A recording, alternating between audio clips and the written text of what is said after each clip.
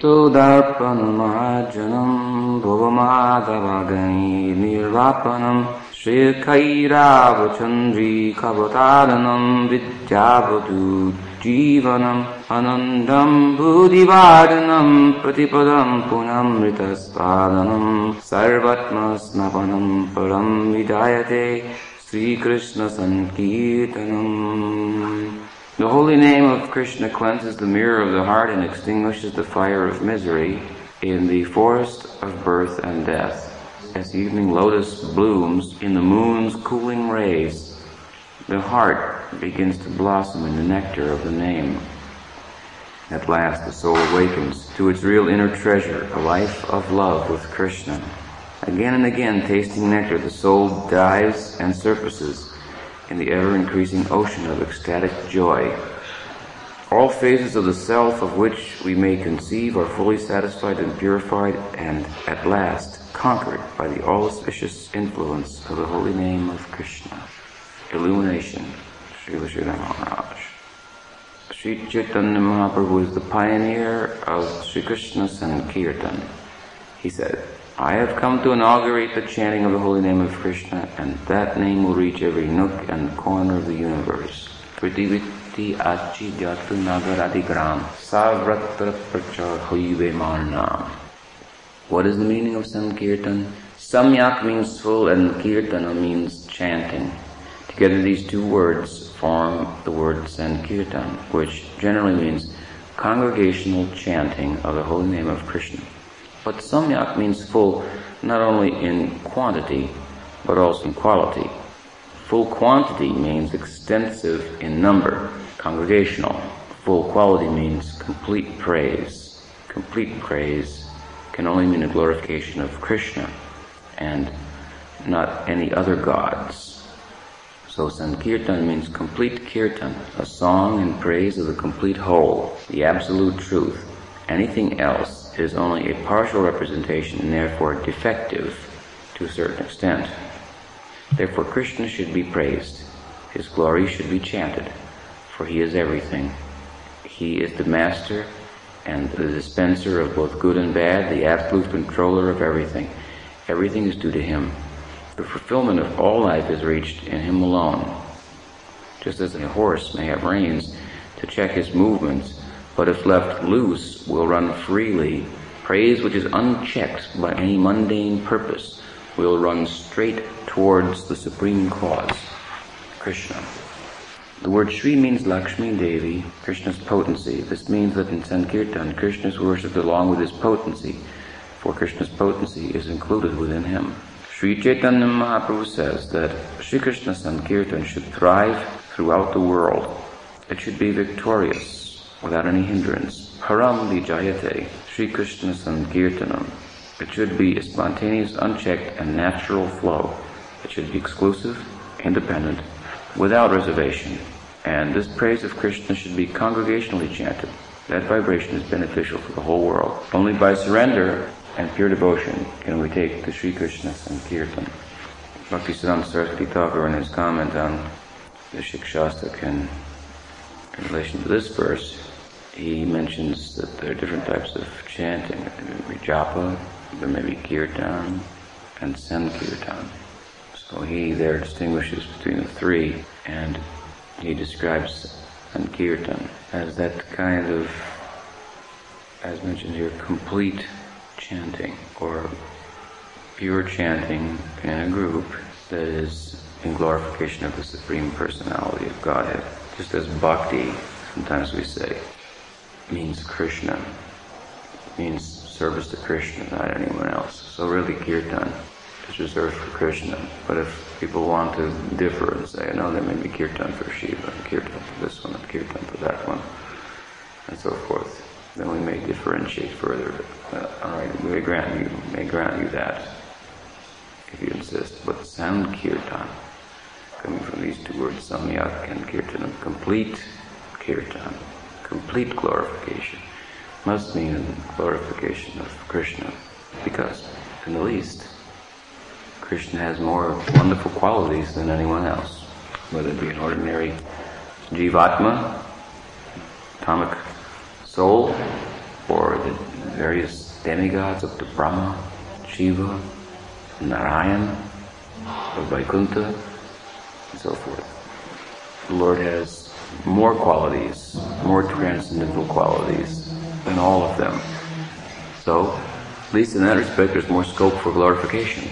Anantasesha has registered the complaint that I cannot keep up with this business. My business is glorifying the pastimes of the Lord, but I cannot keep up with that. And I have thousands of mouths with which to speak. Rupa Goswami has put it in another way. The Krishna Kirtan of Krishna, that must be then Sankirtan, complete Kirtan. He has described, these two syllables, Krishna, when I utter that, I think that only one tongue I have. How is it possible for me to adequately do justice to these two syllables? And not only that, if I had millions of tongues, I'd still be at a loss because I only have 2 ears with which to fully take advantage of that sound once vibrated. He goes on to then explain that when the Krishna Nam, the holy name of Krishna, dances in the courtyard of the heart, then the senses and mind and their capacity to move in any other direction becomes stopped. They become stunned. They have to stop and pay attention to the Lord's dance in the heart. What to speak of mind and senses having to stop and gaze at the Sankirtan, immovable. Here it is mentioned, Param Vijayate Sri Krishna Sankirtanam. So as mentioned, Sri means the Lord's potency. This is a wonderful thing, as I've mentioned before, about Indian philosophy in general, in comparison to the other religious traditions of the world, that the potency of the Lord is also included. Whereas, for example, as we mentioned in Christianity, there's no scope for that. By this type of evaluation, Sridhar Maharaj considered even the Durga Puja to be superior in terms of its ontological scope and grasp, superior than Christianity. It's an interesting way of analyzing it. Although we may hear talk of pure love in the Christian group, whereas that's not the talk of the Durga Puja. It's give me money, give me wealth, whatever it may be. Still, the conception of Godhead seems to be more developed, a less developed idea of what to get from there, but what's there, who's there, what Godhead is about and consists of is more developed. So their sambandha is more developed. So Sri Krishna Sankirtan, it means the Lord and His potency. So what is the Hare Krishna then chanting in Sankirtan? If the name of Krishna dances in the heart, the courtyard of the heart, and that makes the senses inert and the mind inert. In other words, its capacity to go in other directions is stopped. It cannot. It's stunned. Has to pay attention there. What is causing the Lord to dance? What is causing Krishna to dance is Shri. We may also consider it in that way. That Radha is giving cause for Krishna's dancing. How can it be otherwise? When she left the Rasa Lila dance, millions of other gopis could not satisfy him.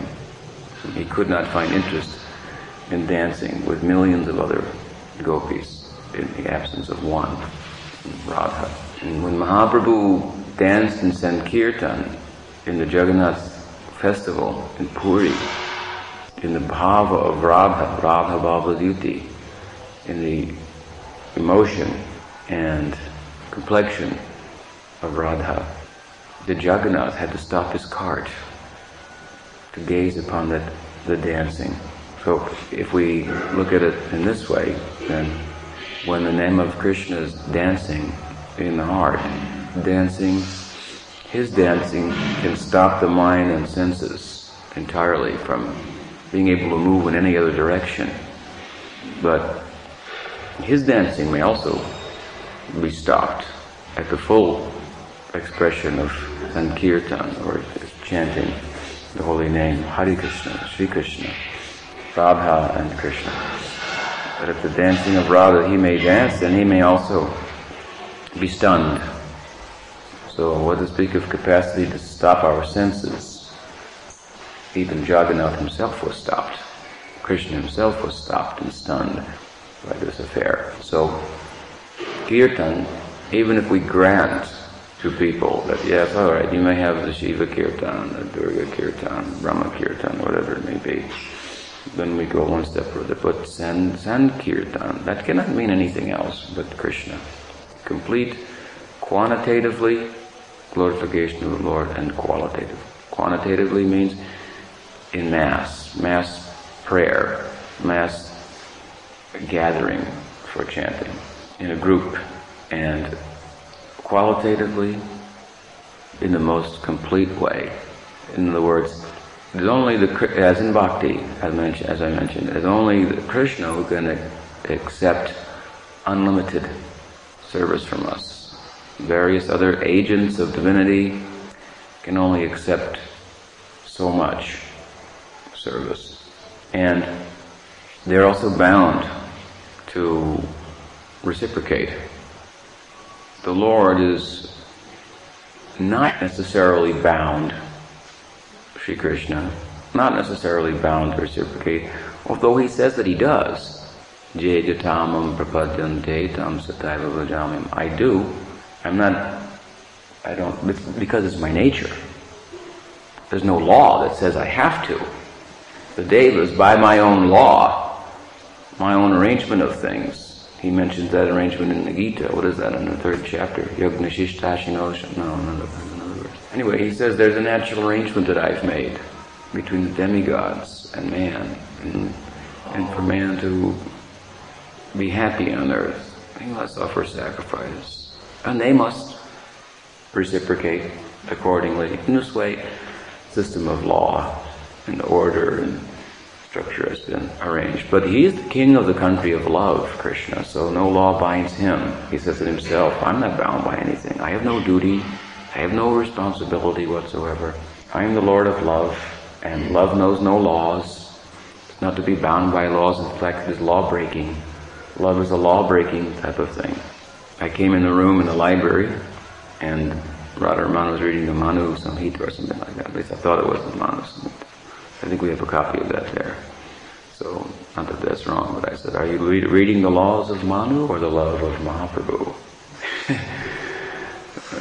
So, law is fulfilled in the love of Mahaprabhu, the love he came to bring. So Krishna not bound by any law. The Devas by his laws are bound to reciprocate.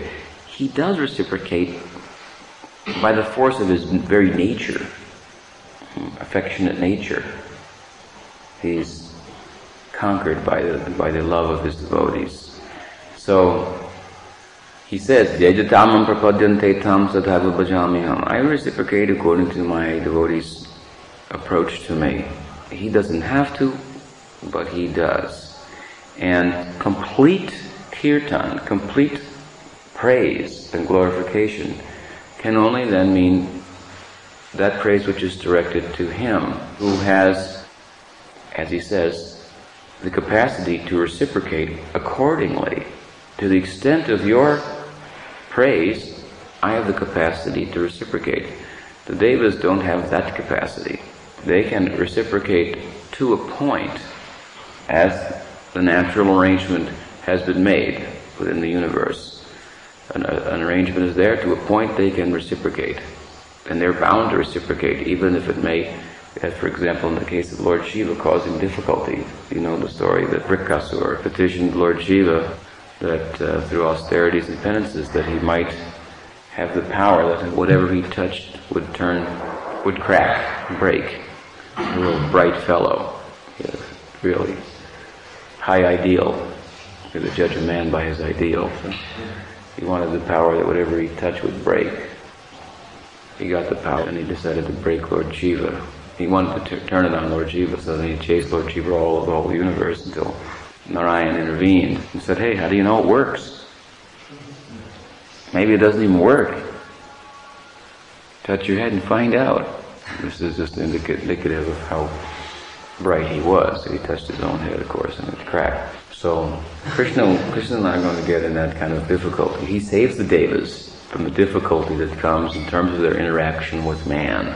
There's good that comes, there's difficulty that comes, is the way of material dealings, all within the realm of karma.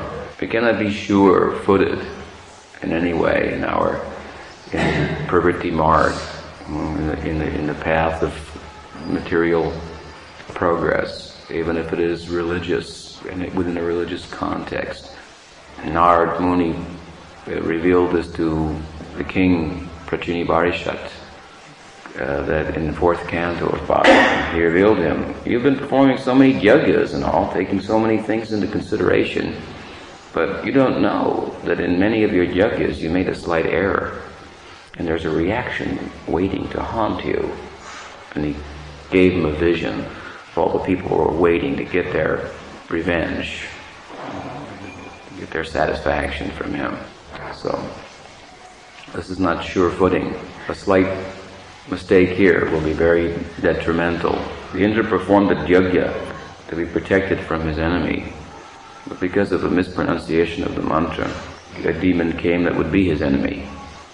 So, a little slip, and as the English adage goes, there's many a slip between the cup and the lip. Param padam yati padam nadesham. At every step, there's danger. What to speak then of Kali Yuga? Kaler doshanide rajanastiko mahadguna. There's oceanic. The ocean has been used. Kaler doshanide rajanastiko mahad.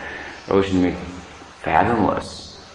You can't fathom what is the depths of the ocean. So the depths to which fault and discrepancy pervades our existence in Kali Yuga is oceanic, flooded with faults. There's nowhere you can step to rectify without further doing wrong. This is generally the case. Therefore, Parikshit Maharaj, tested by Sukadev, rejected the prayaschitta, the atonement for impiety, which brings about hellish life by way of piety. Further, he rejected the Jnana Marg as an incomplete means to save oneself from the difficulty that had just been described in the previous canto. The hellish planets, material life in general is hellish. The Jnana Marg, he said, oh, that's like bamboo. You plant a bamboo. If you know about bamboo, it grows like wildfire. And if you cut it off at the top, it's very difficult once you've planted the bamboo to stop it from growing. It just grows. So he said, yes, this Jnana is like that. The culture of knowledge, fine, but it doesn't uproot the problem. But Kechit Kevalaya Bhaktya Vasudeva Parayana Agham Dunvanti Kartsneya Nihara Eva Vaskarai. He said, if a big fog comes, cover the city, like we used to live in San Francisco, and every afternoon a big fog would roll in. So fog means a condensation of water, and so fire will dissipate the condensation of water. So if you were to start a big fire, say on the Golden Gate Bridge, to dissipate the fog, the bridge would burn, and so would the whole city of San Francisco. The likes of the fire that you'd have to have. So in the course of doing away with the fog, you do away with yourself. This is another way of looking at the Jnana Marg. You see, it is a systematic process for doing away with the fog of illusion, but in the process, you do away with yourself. It is self-extinguishing. Not a very good idea. The whole idea makes no sense whatsoever. The logic that the Absolute is undifferentiated makes no room for even the perception of it. Such a thing is imperceivable. If there's no individual to perceive, all of the statements of the Vedic literature that in some way seem to indicate and give support to the Mayavad thesis of undifferentiated Brahman and consciousness as the all-in-all. All have to be understood in terms of basic common sense. But if you cannot perceive it, if there's no perceiver, so it just doesn't follow logically. So, no, he said that Krishna Nam, or Vasudeva Parayana, what does he say? That Kechit Kevalaya Bhaktya. So Kevalaya Bhaktya, that is the idea of the Sankirtan. Unchecked, uninhibited, unalloyed, flowing to Krishna. Kechit Kevalaya Bhaktya. It's a rare thing, Kechit Kevalaya Bhaktya. But this thing is like the sun. When the sun comes up, fog goes away, and you don't get burned up in the process. Everything remains, only the fog clears. So everything is there, but no cloud. Not a cloudy picture, a clear day, a clear picture. So when the sun of pure devotion arises in the heart, of course this comes out in this sloka as we'll go on to see it. This describes 7 different stages of development as a result of the chanting. Here tonight we're just discussing the basic concept of the chanting, Sankirtan, complete glorification of the Lord. It must be directed towards Him, it must be intended for Him, because only to Him can we give complete glorification and get complete reciprocation. He says, it's my nature to reciprocate according to the degree of surrender and service by which I'm approached. This is my nature. So the devas and other agents and so forth of this world, or to give ourselves to the culture of knowledge and so forth, this is an incomplete type of process. If it is kirtan for this one or that one, it cannot be unalloyed, it cannot be unchecked, it cannot be uninhibited. And all such kirtan and glorification has an appeal attached to it. And the devas are bound to reciprocate and so forth, and this is what this world is about. So Krishna Kirtan, Sankirtan, that is a different thing. It is also complete in this sense. In the fullest sense, Samyak means complete and Kirtan glorification. So it means for Krishna. How is it complete ultimately? He says, Yajatamam prapaddante tam sataiva bhajamyam. As you approach, I have the power to reciprocate. Such is my nature. I am the center of everything. And as the infinitesimal atomic particle of my own self approaches me for your own nourishment, I have the capacity to nurture and nourish you completely, to saturate every atomic particle of your being with the happiness of myself, the joy that I'm made of. I have such capacity.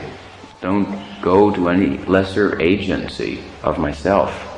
Mama Bart Manuvartante, Manusha Bharta Sarvatero. It's only me. As our Prabhupada used to say, consciousness means Krishna consciousness. Outside of Krishna, there's no consciousness. Only varying degrees.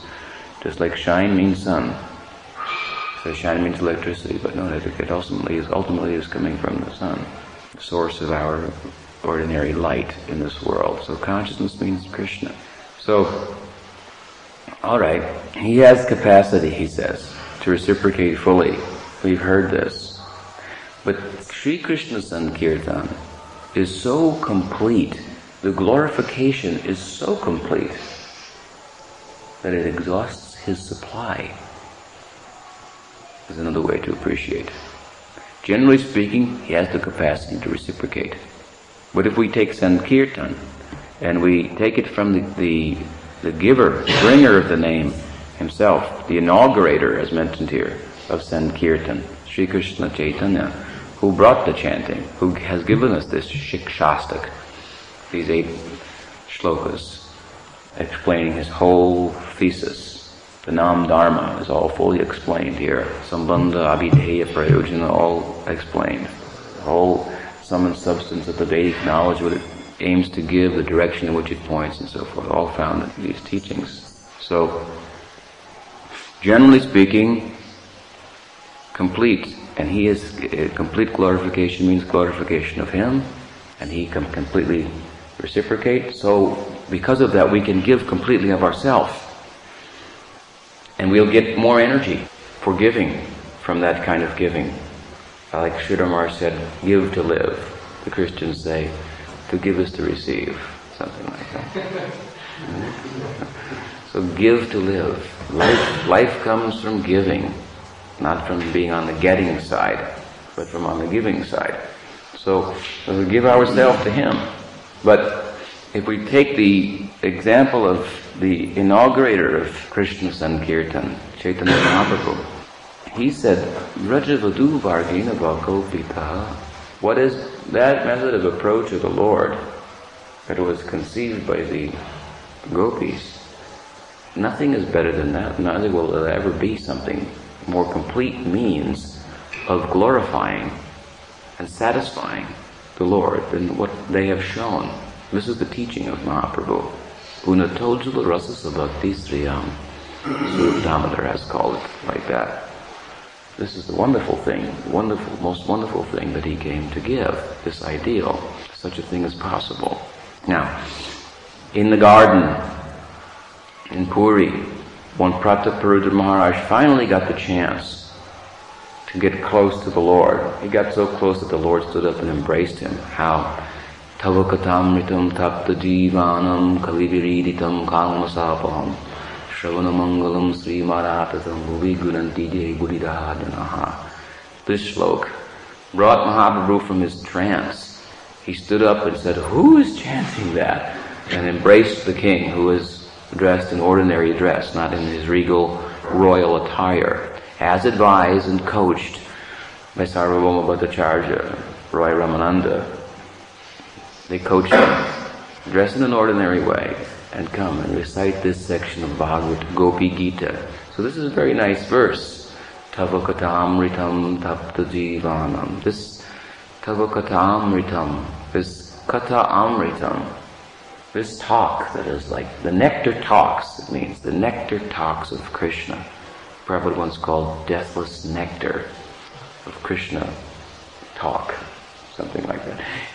That was in a discussion of Bhagavatam, where he gave the idea that this deathless nectar of Krishna Katha, there was the slok, it's in the slok, I forget that slok, but he said, in this way, who is engaged in this Krishna Kirtan, he has no fear of death. In fact, he invites Yamaraj to join him in Kirtan, whom everyone is afraid of. So after that, sometimes the devotees you'd hear them in the Kirtan, Yamaraj! Inviting him to come. Trying to apply that. Thinking that went on for a little while. So at any rate, this Tavakatamritam Tapta Jivan, these topics, this Krishna Kirtan, this is life-giving nectar, life-giving ambrosia. We can live on this. And who is our example? Another. That Sankhya Purvaka Nama Gananatibi Nidrahara Vihara Kadivijito. Sankhya Purvaka Nama Gananati. The Goswamis, Srinivas Acharya tells us, by regularly chanting Sankhya Purvaka Nama Gana Natibi and dancing also, by regular chanting and dancing in Krishna Sankirtan on a regular basis, that Nidrahara Vihara Kadivijito, this was their life. Nidra, surpassed. Sleeping. Nidrahara, collecting.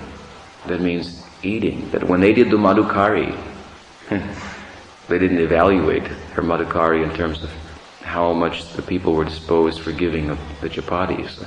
We were at Barsana the other day doing the parikram, and Maharaj mentioned one of sannyasi godbrother of ours. He lives in the Braj and wanders around. So Maharaj quoted him that he had said, such and such Maharaj said that this is a very good place for Madhukari. I said, that is not Madhukari. You know what the Madhukari means? It means to go from, like a bee, goes from flower to flower and takes a little honey, and then to the next flower, never staying at one place too long. So I said, this is not Madhukari.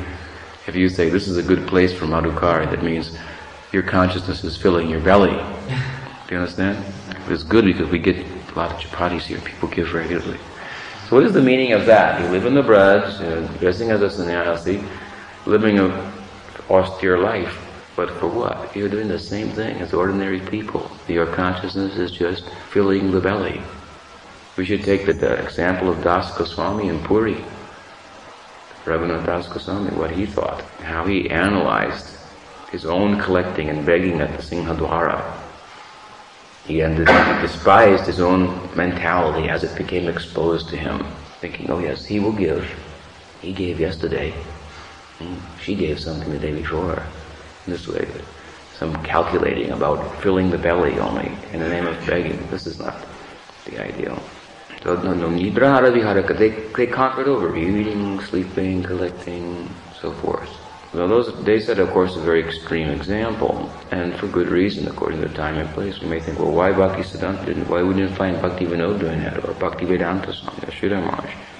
This morning, I think we heard Parmanavati Maharaj commenting about taking the feast rather than fasting from the grains on the day of Sridhar Maharaj's appearance. One of our Godbrothers came and was fasting from the grains as a vrat, as a vow for Kartik. So he followed that on the day of the Acharya's appearance, when there's a Mahotsav, a festival. Not very clear thinking. Today Maharaj went there and he thought, oh, I have made a great offense. How can I rectify this? I know that Sridhar Maharaj, once the Sudananda Swami came there, I don't know if Maharaj told this story this morning, this connection, but the Sridhar Maharaj repeated this many times in talks. Yashodananda Swami had come there and it was on Ekadasi, and he was chanting kirtan in the temple, and he came up to see Guru Maharaj on the veranda there, and after some discussion, Guru Maharaj said, so you will take some prasad, anukalp, on the Ekadasi day, that is not without any grains. And he said, well, Maharaj, he said, I have a policy that I'm always doing the nirjal fasting on Ekadasi. This is my practice for a long time. And Sridhar Maharaj said, nirjal. And you are chanting and jumping, and he had a lot of energy, that man, to leap up in the air, 3 feet off the ground, and kirtan while playing the drum. So he said, yes, this is my practice for a long time. He said, oh, I see, And then Yashodananda Swami said, but if it is your desire, then I will take prasad. So Sridhar Maharaj had him take prasad, of course. And in explaining this story several times, he said, Yashodananda Swami, yes, he has understood Vaishnavism. In that sense, by this example, he has understood. The Vaishnavism, it lies beyond all these regulative principles. If they serve the development of the Vaishnava conception, then they have value. Otherwise, they're counterproductive. Niyamagraha, we find in the Upadesh Amrita. So anyway, they don't set such examples. Sridhar Maharaj, he was not extremely showing an example of renunciation. Or our Prabhupada. Prabhupada was happy that he could serve hundreds of devotees puris cooked in ghee with his delight. I saw him delight, and they will all eat puris and halava cooked in ghee for his festival. He had it imported from Australia, and he was tickled pink to think like that. So this is again the Vaishnava conception. It is not fasting, it is feasting. The Ekadasi day. These two things have to be harmonized because it is fasting, but it is feasting also. We went on a walk once, Prabhupada in Chicago. Tamal Krishna Maharaj asked, is fasting auspicious? Or excuse me, is Ekadasi auspicious? Or is it inauspicious? Do we fast to celebrate it, or do we fast to counteract the inauspiciousness? And Prabhupada said, Ekadasi, well, that is most auspicious. He said, it doesn't mean fasting, it means feasting. So this is the highest, of course, Vaishnava conception of the ideal. In an ordinary sense, the sadhaka will think like this, that on the Ekadasi day, as the moon regulates the tides, the waters, so there are waters, fluid within our body. When the moon shows its face on Ekadasi, these fluids rise in the body. It gives rise to these fluids and they press on the senses. So the tendency to indulge sensually is increased on that day. So in order to avoid that, we may fast. This is the general conception. So how can it be feasting? Well, in terms of the aprakrita conception, aprakrita is a word used in Chaitanya Charitamrita which explains Vrindavan. Aprakrita. Prakrita means the mundane world is aprakrita. It is like the material world at a glance, but it's really quite different. Whereas Vaikuntha is not like the material world. Streets are paved with gold. But Vrindavan is very simple, rural, and so forth. So it looks like the mundane, but it's not. So in terms of that conception, who lives in that conception, and this is where Gaudiya Vaishnavism ultimately takes us, Ekadasi must mean feasting. Why is that? Because there they think that, when the moon shows that face, then although we're giving unalloyed devotion to Krishna, we're giving everything to Krishna. This is another problem. If it is an auspicious day for serving Krishna, well, already we're giving everything. An unalloyed devotee is already giving everything. How can he give more on Ekadasi? Because on that day, when the moon shows that face, the fluids in Krishna's body rise, and his tendency for enjoying and his senses increases. So we'll prepare the feast for Krishna and serve him more food, more feasting. In this way, Ekadasi means feasting, and of course, being his servants, we'll take the remnants of that, something like that. So Vaishnavism and Gaudiya Vaishnavism is like all positive, nothing negative to be found there. So they are present in more recent days than from the Goswamis. Acharyas have shown different example for the purpose of the mission as is necessary and so on and so forth. The Goswamis, they were just beginning to expound on a new, as far as the world is concerned, system of thought, Chaitanya Mahaprabhu's precepts. And the standard fare was monism. And Mahaprabhu himself took Ekadanda sannyas, just to show you how prevalent it was at the time. So they were introducing this, and that they would not be criticized by the impersonalists, Shankarites and so forth, that did austerities to the extreme. They showed this kind of example. This is one way of appreciating it. They showed also this kind of example, that we're not advocating sense enjoyment here, but we're not advocating renunciation either. Bhakti, of which renunciation is a byproduct. We're not devotees of renunciation, we're devotees of Krishna. And renunciation will be affected automatically in the course of that culture. So Nidra Hara Vihara Kadivirito, they conquer over all these things. They forgot about them. Forgot to eat, forgot to sleep. In other words, they're living on that. Not on eating, not on by sleeping. So Tabaka Tanmitam Tapta Jivanam Kaviviritam Kalmasapaham. It completely eradicates the sinful life. This is the negative side, the byproduct. It's life-giving, a new type of life, a life of nectar. Tavakatamritam tapta jivanam kaviviridam kalmasapam shravanamangalam srimaradatam. And buddhi granantiye buddhidha janaha. He said, the people who are bearing this news, these good tidings to the people, they are doing the greatest work. This is found in the Gopi Gita. So some reference to this kirtan, glorification of the Lord, Sankirtan, bringing the news to others in mass. It either means we're going to get a lot of people together to do this, or we're going to bring this to a lot of people. We're going to bring this to the masses. Siddhanta Saraswati Thakur coined the phrase Brihat Mridanga. Kirtan, Krishna Kirtan. We have to have a dynamic conception of that. You may play the keys of the computer rather than the head of the drum. It may be kirtan. So we have to have some dynamic thinking about that, not some stereotyped idea of what is the kirtan of Krishna. But when Mahaprabhu anyway heard this slok about those people who bring the nectar of the talks of Krishna, the glorification of Krishna to the world. They are doing the greatest service. Then he got up, he embraced the king. He appreciated this. So if we analyze the Sankirtan of Mahaprabhu, his type of congregational chanting, we have to draw some parallel then with the inner experience of Mahaprabhu. And what is that?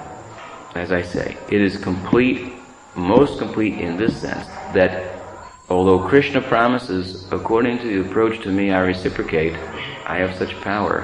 When this Sankirtan is properly performed, fully, most completely, Krishna's supply is exhausted. This verse may be said to be a reference to Chaitanya Mahaprabhu in Bhagavad Gita. Yeditamam prapadyante tam sataiva vajamiyam.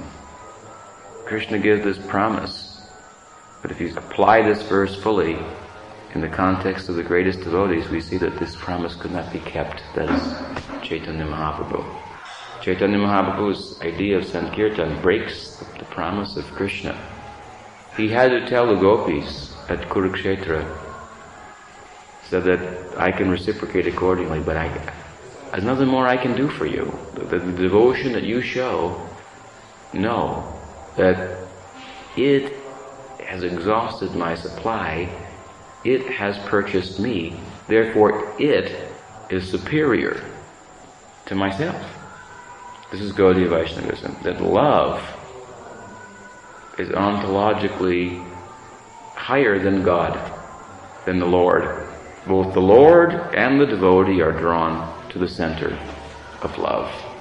This has been described as the unique contribution of Gaudiya Vaishnavism to the world of religious thought. Every religion says that God is supreme, not us. We say there's something superior even to God. And we might think, in the context of what we're discussing, Sankirtan, that devotion, that glorification of the Lord, taking His name with such complete devotion that He becomes purchased by that. He had to tell them, there's nothing more I have to give. Settle for what you've got. It's more than I've got, is what He said. You come to take everything from me. You want something more, but I have to tell you, you have more than me. I'm attracted to what you have. That is superior. The joy that you know is more than I know.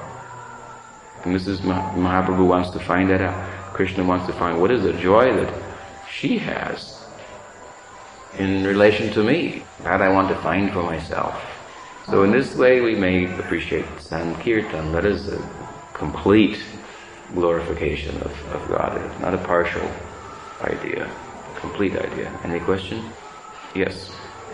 Sri Prabhupada writes in about that there's an invisible link between the demigods and the devotees. Can you explain that? Means that the demigod is in the body, or is it the demigod is on the planet and it controls the bodily organs, or is the demigod in this body? All those things. There's a demigod behind every function, every human function, every animal function, whatever it may be, from blinking of the eyes to breathing and so forth. And they're keeping track. How you spent your breath, how you used your eyes. And then Kamana Daiva Netrena Deho Jantu Rupapataye. Afterward there's a record. Send it to Yamaraj. He blinked this many times and he looked at this many things, and this is how he used his eyes. Okay. So alright, what kind of eyes now does he deserve? What kind of nose does he deserve? What kind of ear should he get? According to his desire, what he showed. He had this particular body, he used it in this way, he cultured a certain consciousness through that body. Now what is the body that one's finished, now let's give him one that fully suits the consciousness that he had. We take all these things into consideration. And invisible link means that they are the suppliers of the necessities of life for human society. So there's an interrelationship between the adhyatmic, adibhotik, adidaivic aspects of material existence. There's a whole inter-reaction. It's not invisible if you study the Vedic knowledge, it's visible, but for ordinary people it is invisible. They don't even believe that there are demigods. Just as the simple example of if you get electricity, you have an electric bill. You get water, you have a water bill. At least in the Western countries, you have a water bill here. You have to pay for the water bill, you have to pay for the heat and light and so forth. So these are universal agencies within the government, and in this way there's a link. That it's invisible to ordinary people. Therefore they don't regard it. And sometimes they have to live with the lights turned out. Who doesn't recognize this link is not a civilized person. It's not living a human life. So such people are a disturbance to human life. Therefore, just like if a man is drunk, he's a disturbance. He can't listen to reason. Just take him and lock him up. So I'm going to say, well, white people are punished, but they don't know why they're being punished. What is the value of that? What is the value? He's being punished, but he doesn't know why. What is the value? What kind of God is that? He punishes you, but you don't know why you're being punished. But this example may be given. If a drunk man is such a disturbance to the society, you can't sit down and educate him and say, look, we're going to put you here in jail, and we're going to punish you in this way. Just you take him, punish until he becomes sober to a certain extent. And then when he becomes more sober, then he can learn what punishment is about and why it's inflicted and so forth and so on. Of course, the other example is, somebody says, well, why I'm being punished? You say I'm being punished by the laws of karma, but I don't know why I'm being punished. I don't know what I've done, and so where's the potential for rectification? They say, well, we're telling you why. The Vedic knowledge is there to tell you all about it. But if you're such a disturbance to the society that you don't want to find out, then lock you up. We'll make you a stone. You become a tree. Become a tiger. It's just common sense. So those who don't recognize this link, then they're a disturbance to society. So invisible, maybe invisible to the naked eye, but we're taught to see with more than the naked eye. Shastra chakshu. To see through the eyes of Scripture. Then we may see more than what we can with this material eyes. Another question? You said before that demigods are mostly karma mishra bhakti. Is it an idea that the end result of karma mishra bhakti is pure bhakti? Well, it could be. The ideal is that it creates renunciation. Eventually, the karmic side is eventually worked out, and pure bhakti can come from that side. Yeah, pravritti marg, in a sense. It's the gradual, you could say that. Under good guidance and all. We're talking in that context, under good guidance. You're given an initiation in the conception of pure bhakti, but your bhakti is not pure, it's on the level of karma mishra bhakti, but that's the conception you're giving and culturing, so you'll go up naturally from there. Yes, so. So the demigods are making advancement, ideally. Well, when I say that we'll go up, I'm talking about who's in touch with the culture of the ideal, who's been initiated into the culture of pure bhakti, has such a guru, such a conception and so forth. And sometimes we may think that the demigods have not been as fortunate to have that. So therefore when they go up as a demigod and then come down and up and down and up and down and up and down. That's all within the Brahman, the Brahmite, without Bhagavan. He hasn't yet become fortunate. Guru Krishna Prasade Bhai Bhakti Ladavi, wandering up and down, up and down. Therefore sometimes we consider, well, who has this connection is better off than the demigods in Bharatvarsh. But in a general sense, we don't necessarily think of the demigods. The height of the demigods is Brahma, and he's an example of Karma Mishra Bhakti.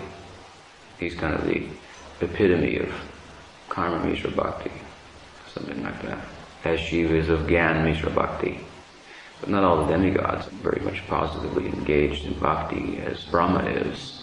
Of course now we're thinking differently perhaps, because we're talking about demigods, we talk about, they may be administrative heads and so forth, Indra, Chandra, and so forth. Then there are so many demigods in the sense of denizens of heaven. Many demigods come down from the heavens to earth. So therefore we think, that connection with the real guru and the real culture of, see, like you're involved in the culture of Shuddha Bhakti.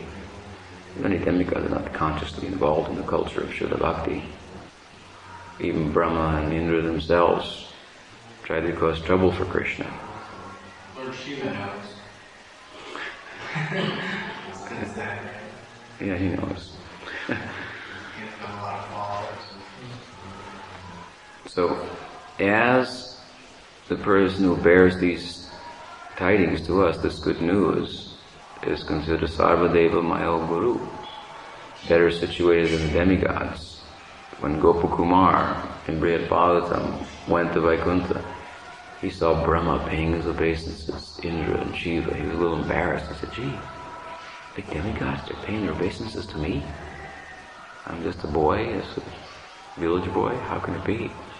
So they were regarding what is Shuddha Bhakti. He was involved in the culture of that. So as Guru who brings that is considered to be a worshipable entity in the eyes of the demigods, so one who's involved in that culture may be considered to be in a better position than some of them. But we're speaking in general terms because we may also think that Brahma is also involved in that culture. He's a head of the Sampradaya and so forth. Yes?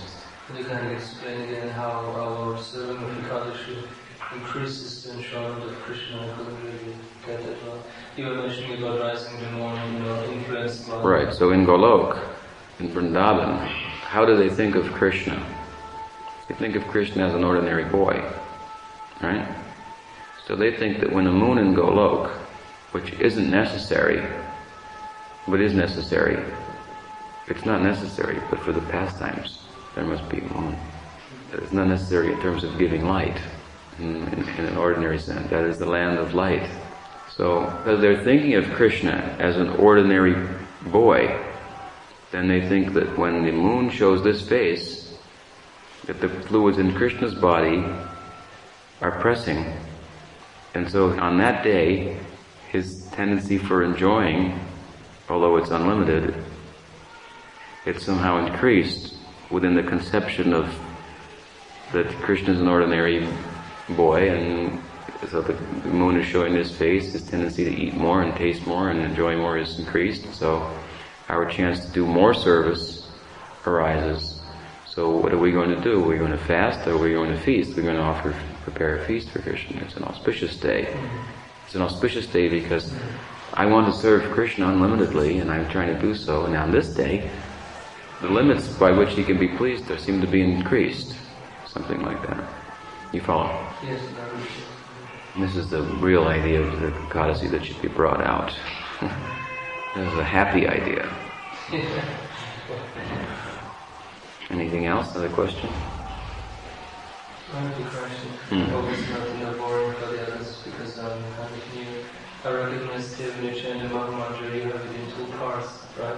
In difference to, like ours and have it. Could you kind of explain to me? There are different ways to do. In Gaudiya Math mostly they chant like that. You're referring to first chanting Hare Krishna, then the response, then chanting Hare Ram in the response. But this all can be done so many ways. You have to understand Prabhupada's spirit because Prabhupada created a certain movement.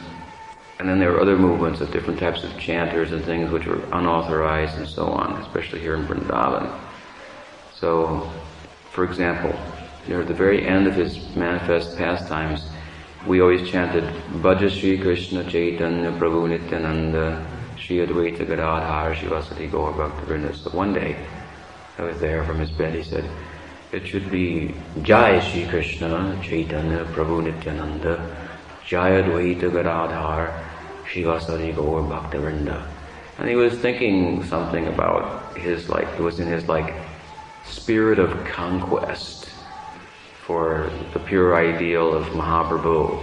And at that moment he thought other people in these unauthorized groups, who chant Hare Krishna Hare Ram Nitai Gaur Radhe Shyam and conceive that Nityananda Prabhu is Radha and so forth, and that we are against that. ideal, that misconception.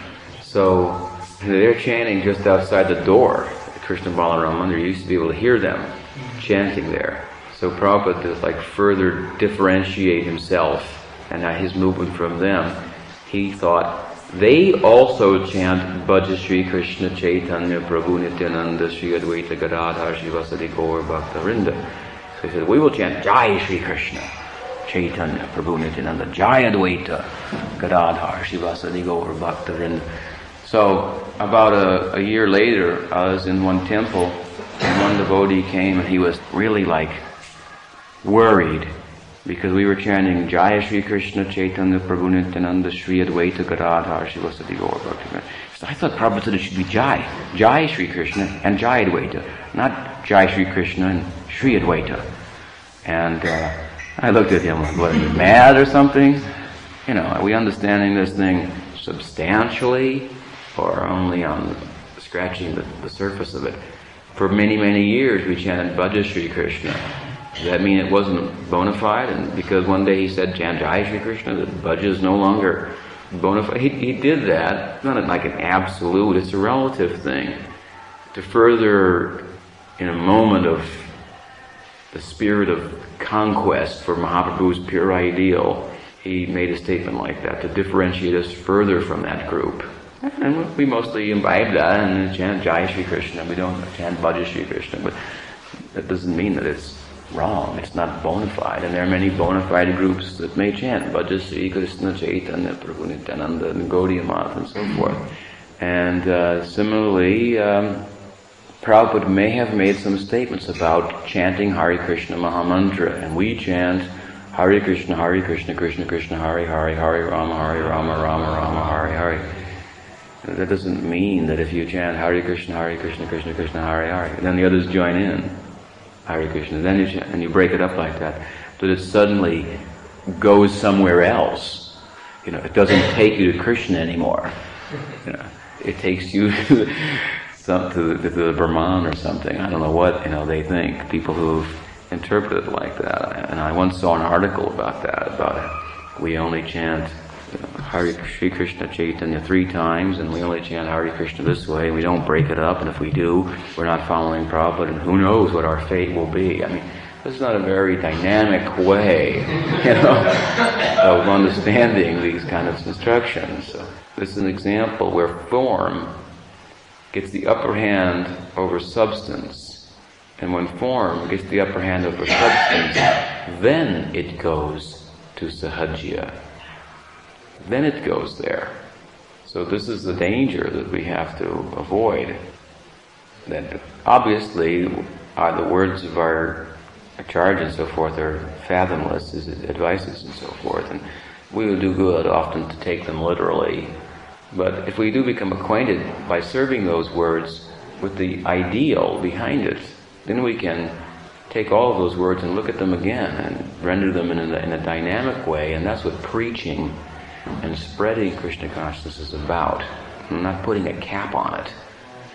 So that's just to give you an explanation. Now, why we do it like that? Well, personally, in the Gaudiya Vaishnava Society, I started that, and I started that because in Sridhar Maharaj's Math, they chant like that. Okay? Now, it's not that one form is superior to another form of doing it. But I did that, I instituted that, and a few other things, a few different songs. And when the Prema Dhvani prayers are chanted at the end of the kirtan, we stand up instead of bowing down. And the reason I instituted some of those things was just to shake people up who came from ISKCON, to make them think. Because sometimes they'd come and they'd go, they don't bow down at the Prema Dhvani. That's always a good one. Wow, these people, they don't do the Guru Puja every day. We don't have a formal Guru Puja every day. In fact, we have it once a year on the Vyasa Puja, formally. Point is that we identified, we could understand by the grace of Srila Sridhar Maharaj that certain people in ISKCON at large is being locked into a very stereotyped conception of what Krishna consciousness is. 1, 2, 3, 4, 5, 6, 7, 8, 9, 10. You need an answer? Turn to page 34. It's right there. There's nothing, dynamic about it. if you don't chant 16 rounds by midnight, you'll turn into a pumpkin.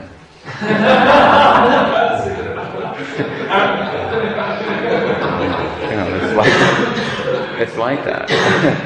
So we wanted to do something that would cause persons to think a little bit. At one time in the society, in the Gaudiya Vaishnava Society, I started changing things. I said, so one day I said, so now we will not have class. Instead, we will chant 32 rounds.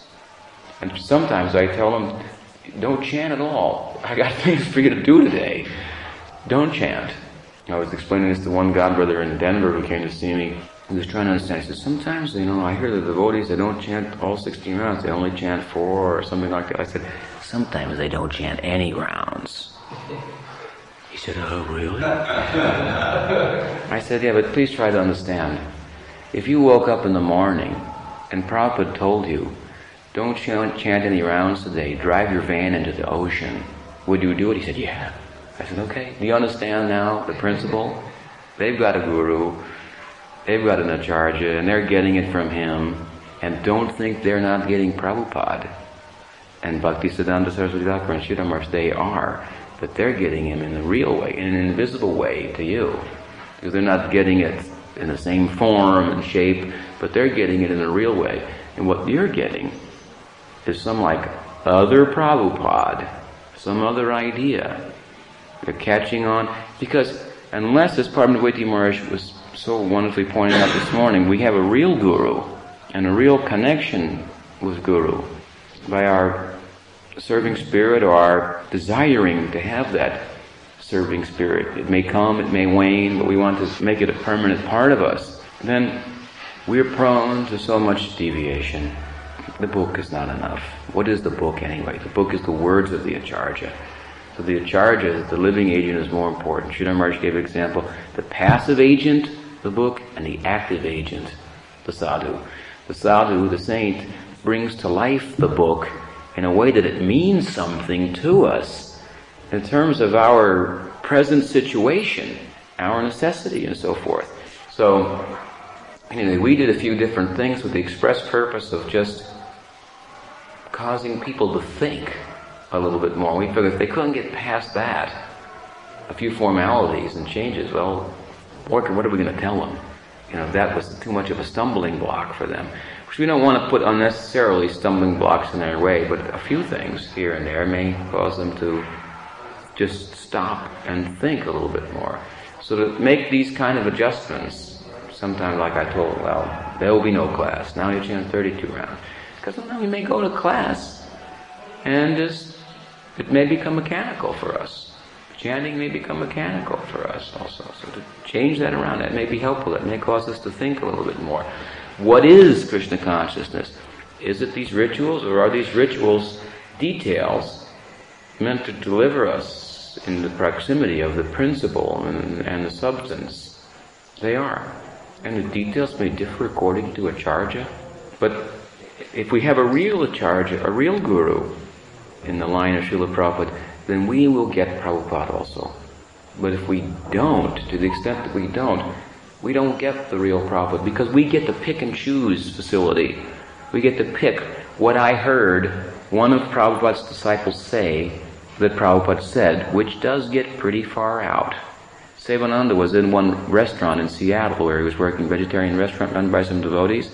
He was at the restaurant there, and one devotee said something about, well, I heard, he's another guy who's like initiated by somebody, but he's really not initiated at all, because that guy isn't even in the movement anymore.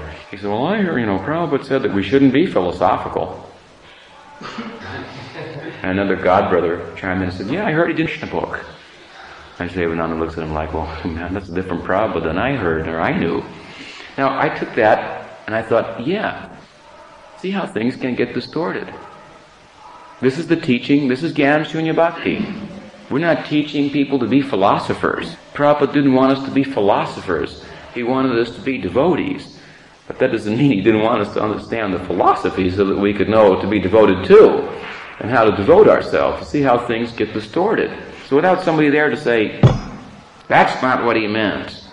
This is what he means when he says this here. I'm telling you, there are things that Prabhupada wrote in his books and purports, and I know, Paramahansa Maharaj knows, other devotees, God brothers, know why he wrote it at the time, what was the climate, what was happening in ISKCON, what problem there was at the time, or what new good news there was that influenced him. He was writing on a daily basis, and he was writing to the world, yes, but he was writing to his disciples also, and more so, for that matter. So, certain instances, I know why he wrote that purport, what he was thinking at the time, to some extent, relatively in terms of the movement and so forth, why he said it, and it's a time and a place, kind of a circumstance type of advice, and it's very easy that it can be misapplied. And we have some of that insight and so forth. And we were serving. We collected the money by selling those books to make those books possible. We're inside the book. Our seva is also inside the book. A fellow told me some time ago, he said, well, gee, if Prabhupada was here today, I'd immediately take initiation. I said, it's not that simple. You have faith in Prabhupada. Why? Because of people like me and other God brothers and the whole movement that's been resurrected. By what? By the exercise of our faith and our sincerity in connection with Prabhupada. When Prabhupada appeared here in the Western world, it wasn't like, oh, here comes a bona fide guru. It says in the book, this is what a bona fide guru. We didn't have those books to know what a bona fide guru was. We had what everybody has. Some sincerity. Everybody has that. We're all sat. We're truth. We're truthful to some extent. As much as we have to muster that up, and then something comes back. And it comes back and says, yes, looks good. He's the guru. Go for it. But until you go for it, with some risk, there's no gain. So don't think that Prabhupada just walked by and I go, oh yeah, that's my guru, I know it. And we had to go through what anybody has to go through, this crisis, this faith crisis, gathering our sincerity, and even after we accept it, we still had to put all our sincerity there and apply it and kind of like close your eyes and just go for it. And wait for something, confirmation to come back and so forth. So I said, you have to do that. You have to be in that situation. That's what it means to find our guru. As Maharaj was pointing out, quoting Jiva Goswami, it's not out of ecclesiastical consideration that we will accept this connection because the church says so. And you may get in a situation like that, and you may get a bona fide guru, and it may develop from there. That's also possible. And that will be a result of Sukriti. But that happens. But generally speaking, we have to muster up all our sincerity and faith and apply it and go through some kind of crisis, so to speak, and that's purifying us. So when we have that kind of connection, then in terms of our succession, then the new people, they get Prabhupada. The God brothers look and they think that I have no connection with Prabhupada. What to speak of my disciples? They think like that. But my students, they don't think like that. They think, oh, we're getting the real Prabhupada. And when they get this opportunity, this facility to pick and choose, oh, Prabhupada said this, and Prabhupada said that. Or they read in the book and they don't know why it's written, or they haven't read all the books. It's the same thing. Pick up the Devi Purana, and you'll think that the goal of the Vedas is to worship, the mother, Durga. We're supposed to take it in its entirety, not out of context, in its entirety. As it is, qualitatively and quantitatively, the whole thing. So when you get this pick and choose type of facility, then no guru. And then they think, they have faith in Prabhupada because Prabhupada said that such and such will happen, or such and such will happen. My books will be the law books for the next 10,000 years. Somebody told me, why are you writing your own books? Prabhupada's books will be the law books for the next 10,000 years. I said, really, when's it going to start? They're not the law books for the whole world right now. I said, going to start tomorrow? When are those 10,000 years going to start? I said, Prabhupada said Balabandu will be president in 15 years too. He said there will be a war soon, in 1976. It's now 1991. When's it coming? I said, try to understand. Prabhupada said many things for many purposes. But what are the teachings? All those things he said are true. But how are they true? If they don't measure out on the surface that the war comes, that Balavanta becomes president, will I shake our faith?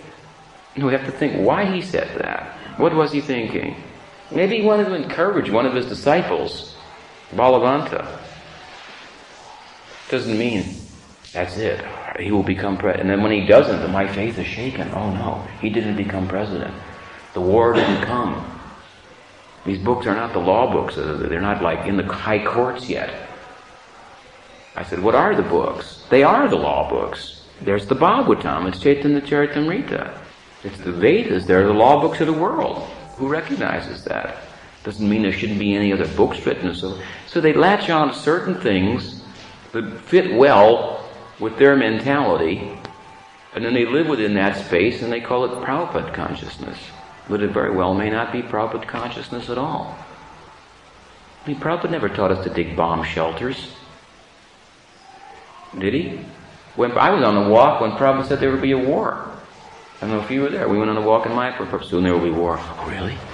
Everybody's like moving up close. Yes, it will happen like this. And he gave some scenario. And when I think about it now, he was like having fun with us. You see, Prabhupada's a human being. I saw a newsletter. The business of this newsletter, the food and drink of this newsletter is Vaishnava Aparad. It circulates around. First they attacked Sridhar Maharaj, then they attacked every other guru. Now they're attacking the description of Prabhupada in Leelamrita.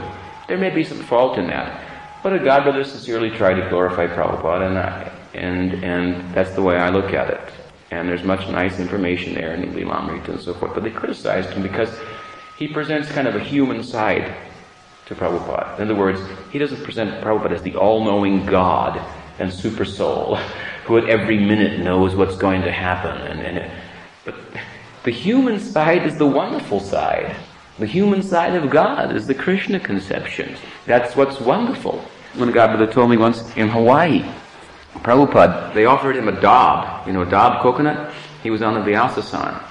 So that it was poured into his cup, and he took a drink, and it slipped, and the whole thing fell on his lap. And we hear, the guru never makes a mistake. Everybody looks. Not that we thought that he couldn't, but the way he just smiled or something and just took it in stride, and such that it was all like perfect and harmonious, and we thought, he never makes a mistake. If he makes a mistake, it's not a mistake, it's just everything about him is just right. In other words, to make a relative mistake in ordinary sense is only a mistake as much as how you deal with it. The real mistake that the Guru never makes is he never mistakes Maya for Krishna. He never mistakes Krishna for Maya. He always chooses Krishna. That he knows everything. One man challenged Prabhupada, do you know everything? Yes. Then he said, how many windows are there in the Empire State Building? And as quickly as the man could give that question, Prabhupada said, as many drops of water as there are in illusion. In other words, I know everything. I know this world is an illusion. That's everything you need to know about this world. The details are not important.